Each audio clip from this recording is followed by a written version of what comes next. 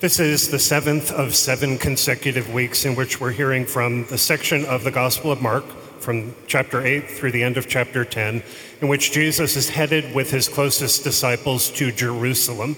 As we have talked about week after week, in Jerusalem, Jesus will enter into his passion, death, and resurrection, through which he will bring salvation to this fallen, sinful world, and in which the fullness of what love really is will be revealed to the world, and who Jesus is will be revealed to the world. On the way to Jerusalem, Jesus explains much more directly than ever to his closest disciples who he is, what he's going to face when he enters Jerusalem, and what are requirements of them if they're actually going to be his authentic disciples. We've talked about this week after week. They can do whatever they want with their lives, but if they are actually going to be his disciples, he explains dimensions of discipleship that they have to freely choose to live. The past 6 weeks, we've repeated to one another how Mark emphasizes in this account the unwillingness and the inability of these disciples to accept or to understand what Jesus teaches them. As we've observed those limitations, hopefully they've been really helpful for us. I see that these disciples 2,000 years ago are limited in this way and this way, and I recognize I am as well, and that's given me a lot to work with spiritually in the last 6 weeks. In this final passage, so I think it's verses 46 to 52, it's cited in the bulletin. You can click on our social media to open it up this week. This final passage before Jesus enters Jerusalem, Mark gives us one person who actually has abundant spiritual strengths. His name is Bartimaeus. Bartimaeus is uniquely important in the Gospel of Mark. I'll explain some of this to you as we go along. But even from the beginning, in the Gospel of Mark, before Jesus' passion, the only people whose names are mentioned are Jesus, John the Baptist, the disciples, Herod Antipas, and Jairus. You may remember him from chapter 5, who has a lot of similarities to Bartimaeus. Bartimaeus, to this point, is one of the few people whose name is mentioned to this point in the Gospel of Mark. It's almost like Mark is saying, really pay attention to this guy. So what I encourage you to do this week is just pay attention to Bartimaeus. What are strengths that you recognize in him? And I bet you will see that some of these strengths, or even many of them, are alive in you, and certainly in this community. So I think it's a point potentially of real encouragement. So to the passage. Jesus starts this journey in chapter 8 of Mark in the villages of Caesarea Philippi, so very northern tip of Israel. It's about 100 miles or so from Jerusalem. He's now reached about 15 miles away from Jerusalem, a city called Jericho. Remember Jericho in the Old Testament, blow the trumpets, down the walls come? Jericho, and this is not just for Bible trivia, Jericho is it's certainly one of the longest continually inhabited cities on the planet to today. The earliest excavations of Jericho are from 9,000 years BC. I'm going to come back to this. There's actually a point. Also, Jericho was and is today the lowest city on the planet. It's as low as 850 feet below sea level. So, Jesus and his disciples are going through Jericho, and they're now exiting Jericho. There's a sizable crowd with Jesus. So these are his disciples, people who are following Jesus, presumably people just leaving Jericho. And then Jericho has pilgrims going through it because it's Passover time. And any faithful Jewish Palestinian, Jesus' time, who can physically get to Jerusalem to celebrate Passover is expected to do that every year. So there's a big crowd of people leaving Jericho. And it's probably a festive crowd of people because many of them are on pilgrimage. Strategically placed, not on the road, but by the side of the road, is Bartimaeus. He's strategically placed because he's blind and he's a beggar. He's seated at the side of the road because he's begging for alms, money, from the people who are going down the road. So at Jesus' time, it's probably not that unusual for a blind person to be begging, and there's certainly no disgrace being a blind person who's begging. But this is a really tough life. I mean, imagine being blind in the ancient Near East. And clearly, he doesn't have financial resources from family or friends to sustain his life. This guy has a really tough life. And seated by the side of the road, with all these people moving down the road, there's a dimension of social isolation there. I don't know that Bartimaeus is attractive to all these people on the road. So why does this matter? Are you super, super attractive? Are you glamorous? Are you Richie Rich? Are you somebody who TMZ is following? Are you just really, is your last name Kardashian? That's a word that translates from repulsive. Is that your last name? Do you relate at all to Bartimaeus? Do you relate to somebody who has a disability, physically, mentally, emotionally? Do you relate to someone who doesn't have all the stuff that most other people seem to have? Do you relate at all to a person who is socially isolated? Do you ever feel in your life, I have big problems, I don't have a dime, and I feel like I'm living in the oldest city on the planet, and I'm at the lowest point in the planet? He actually is. That is really interesting to me. From a modern geographical point of view, he's actually at the side of the road in the oldest place on the planet, at the lowest place in the planet. And he's the most important person, other than Jesus, in this passage. He has not caved in to the reality of his life. He has absolute dignity. He's the most alive person, other than Jesus, in the passage, and so are many of you. Some of the most alive, dignified, respectable people I know are in this community and are very much like Bartimaeus. It's a strength. He hears that Jesus of Nazareth is passing by, and so he cries out to Jesus, Jesus, Son of David, have pity on me. One sentence with huge content. Jesus. Bartimaeus is the only person who receives a healing miracle in the Gospel of Mark who calls Jesus by his name. Again, I think it's the Gospel writer saying, pay attention to this guy. Son of David. So Son of David is scripturally someone who is a descendant of King David. Much more, by the way, he's the only person who says that term, that title for Jesus in the Gospel of Mark. He says it twice. The only other person who says it is Jesus himself.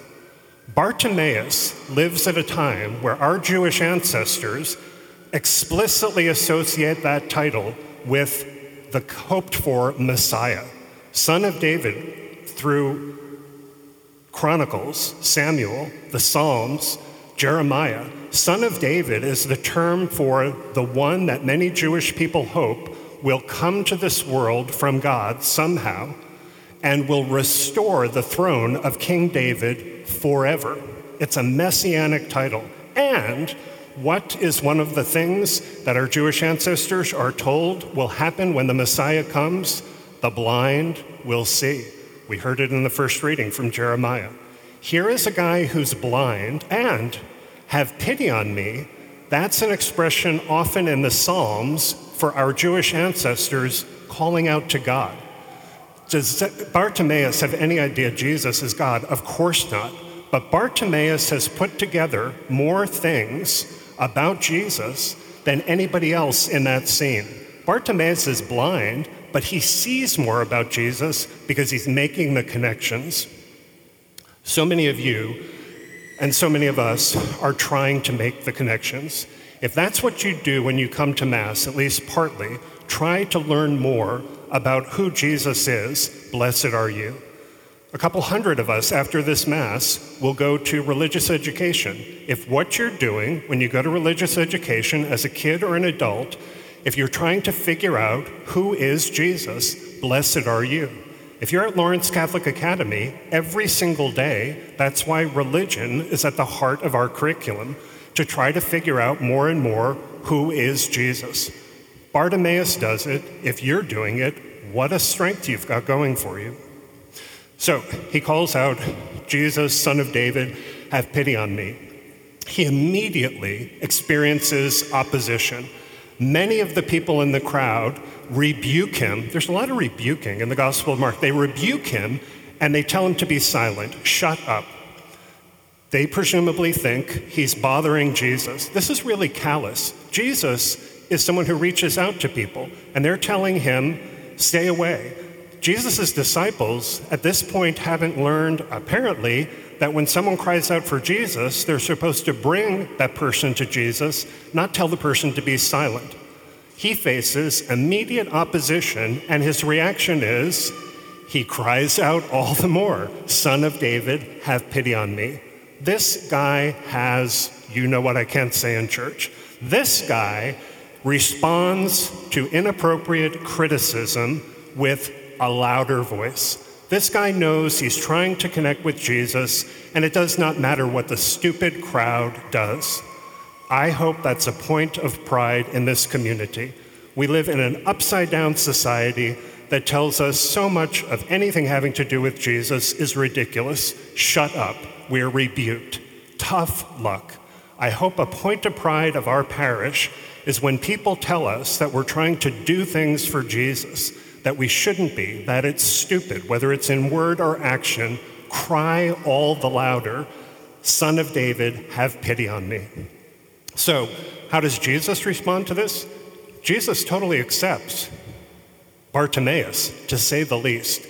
It's the first time in the Gospel of Mark that Jesus allows somebody who proclaims him to be the Messiah, even to have a clue about this, to let it go out in public. To this point, Jesus in his healing so often tells people, don't tell anyone about this. He's about to enter his passion, so the word is going to become clear very soon who he is. But he completely allows Bartimaeus to proclaim him to be the Messiah. Jesus then says to the people who have been rebuking Bartimaeus, he gives them the opportunity to reverse course. He tells them to call Bartimaeus. They change on a dime, and they say to Bartimaeus, take courage, get up. Jesus is calling you, as if he needs encouragement. Really be careful about the crowd. They just go this way and that way. So what's key is his reaction. Bartimaeus throws off his cloak, jumps up, and goes to Jesus. The cloak, the word in Greek is garment. It could be what he's wearing as a cloak, or it could be what he places on the ground to receive the alms. Either one, both of those are very valuable. He throws this off, and it's clear in the Gospel of Mark, he's throwing off his old life. He doesn't need this.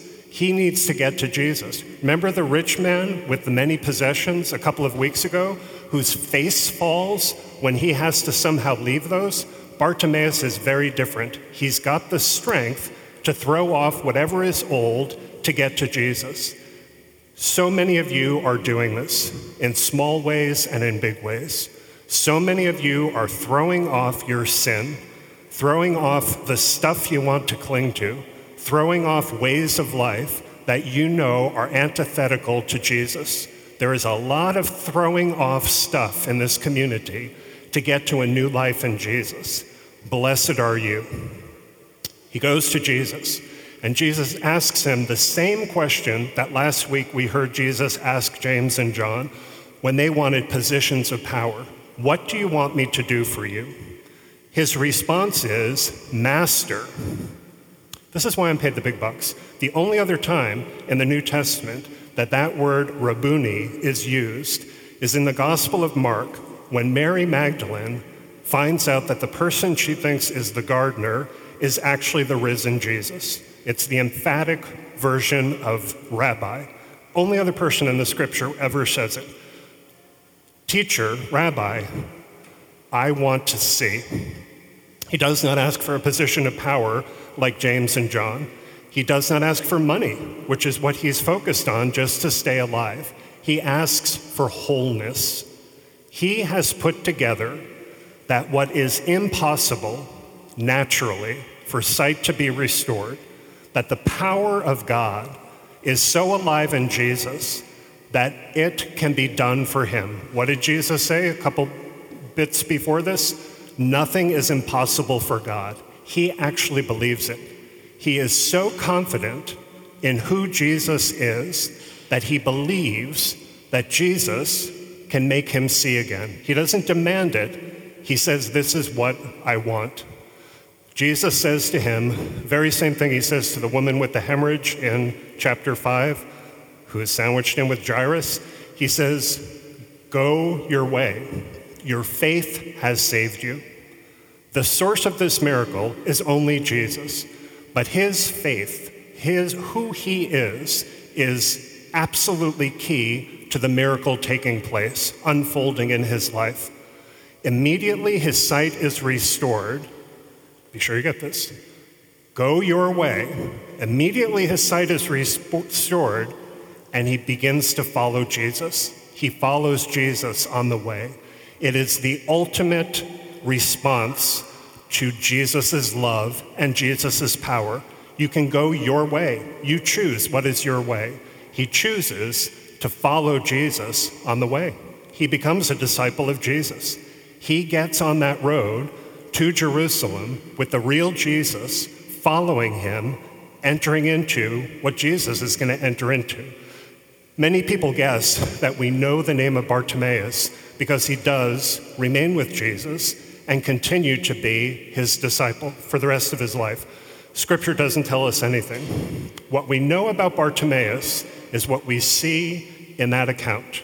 There are so many strengths, basics about actually being a disciple of Jesus. Bartimaeus is a name we should remember because of who he is. We should remember your name. We should remember the name of St. Patrick Parish. We should choose to be on the way, following Jesus, including everything in Jerusalem. And I really do think we are. Thank you for listening. To learn more and to get involved, go to stpatrickparish.com.